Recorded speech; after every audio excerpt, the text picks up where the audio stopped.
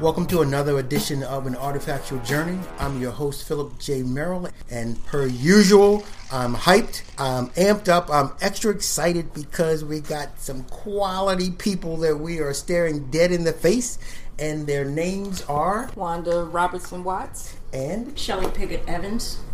The idea with An Artifactual Journey is to start off with an artifact that we briefly show our participants, and then we segue into the juicy stuff.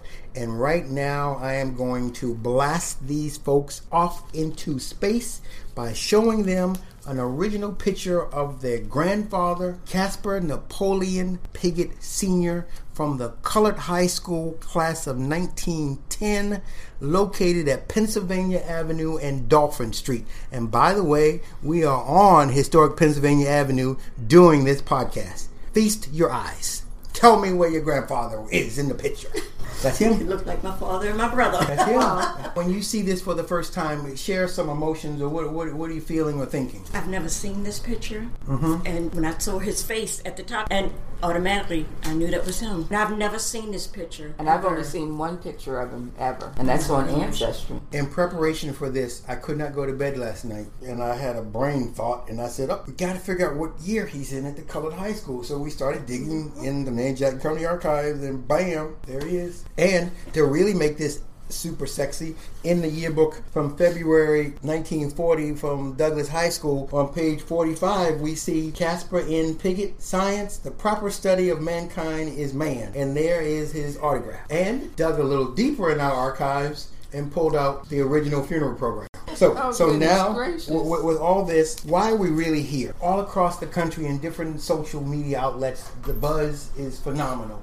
Everyone is covering this. What happened at Belvoir in Crownsville? Maryland Department of Transportation was going up and down Governor's Highway. They were actually following a trail from Rochambeau, from France. I believe in the 1800s, he marched his army through there. They camped on Belvoir overnight. So they were hoping to find artifacts that were left from that encampment. But not tied into any enslavement, free black, nothing. African American? Nothing whatsoever. So the discovery at Belvoir was purely by chance. Nothing happened by chance. Well, we know that, but they were not looking for it. They had no clue that it even existed. At this point, had you or someone else in the family begun to do a deep dive on trying to connect your ancestral roots, or not really, or really? Talk to me. Actually, through Ancestry, yes. I met a cousin that was tracing the same line, and she told me what was going on at Belvoir because she lives in that area down there.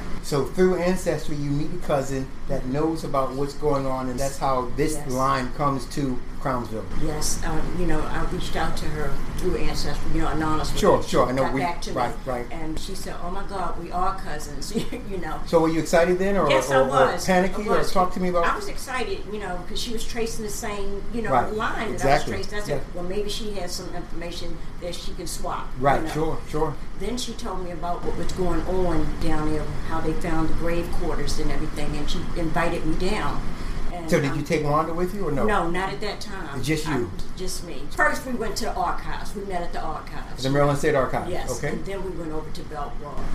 And everything that was happening down there was in the papers, the Washington Post and the Maryland Gazette. She would send to me, and it was all related to the slave quarters. They did an aerial search to locate where the slave quarters, were. Then they started their digging, and I was there every step of the way of that. And how old are you? I know gentlemen should never ask, but this is for history's sake. Just turned 68. Okay. God bless you. 68 years. In your wildest dream, did you ever think one day you'd be involved in something? No, nothing. How exciting was it that technology could allow them to do an aerial? It just amazed me. It really did, because they could actually pinpoint where the area was. Right. Before this Rochambeau research, you've been down to Annapolis. Yes. Had you ever seen the markers? No. Had any interest in any of the historical narrative there? No. I had been following the narrative in Annapolis of where the slave ships came in. Sure. That was my general understanding of the history in that area. And what about you, Shelley? About the same. About the same? So after you get excited because they're flying and they got aerial images of the cemetery and the slave quarters were, when do you reach out to this lady and say, hey girl, you got to come with me down to Crownsville? Partly into it, because it was 5 years ago they started down there. So this is a 5-year project? Mm-hmm. And then I, told Wanda, and she came on down. And she got excited. She was ready to dig in. Well, she wanted to put her boots and gloves on and start doing some archaeological digging. They actually let us do that. Oh, no. Was that a good feeling or what? Yes, they let you hold the artifacts. You could dig in the dirt and, sift through.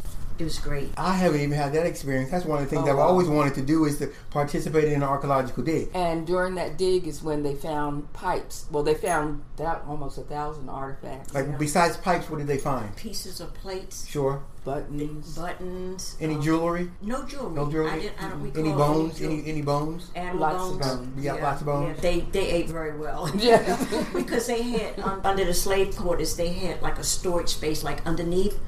And they had rabbit bones, fish bones, crab shells. So in other words, they weren't just eating some pig's feet, right? Yeah. They had a nice menu. Yeah, so I'm kind of thinking they were kind of favored because the slave quarter was near the manor house. And they had glass dishes. Was the archaeologist able to recognize the pattern on the dishes? Yes. Oh, my. And so the family name then was? My ancestor that lived on there didn't have a last name for her. Her name was Anne. A man named Thomas Burley. I guess he visited there, often. He made, did odd jobs or whatever on the plantation. They ended up getting married, and she actually had children while she was on the plantation and grandchildren. By Thomas Burley? By Thomas Burley. And what kind of time frame are we talking this is taking place? Early 1800s.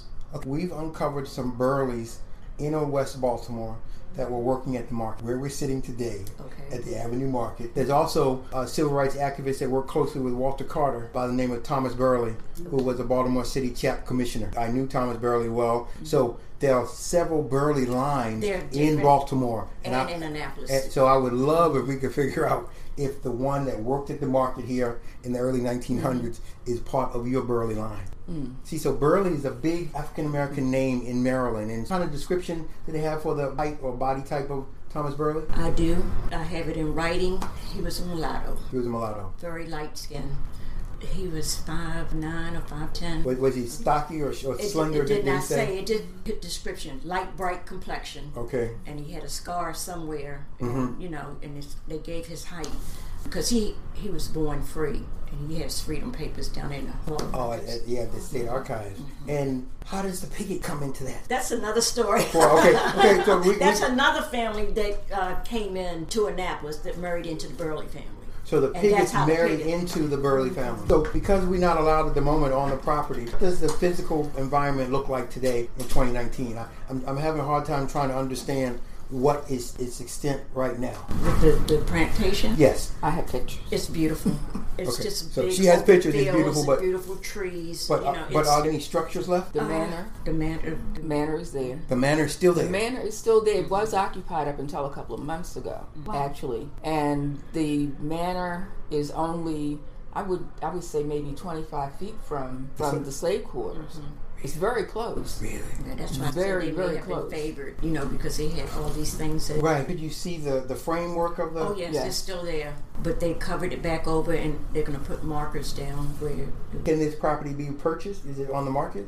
It's on the market for $1.5 million right now. It's about 500 acres that's left. It was about 5,000 acres originally. So the 500 acres with the building, they're asking 1.5? 1.5. It's totally undeveloped, other than the manor house. And the slave quarters are right there. And then they did find, in March of last year, they found grave sites. Really? Grave sites. And so we've been down there with cadaver dogs, which are able to go back 200 years of human DNA. They are going to do the probes for DNA. Oh. And hopefully that'll be done in the fall or the spring.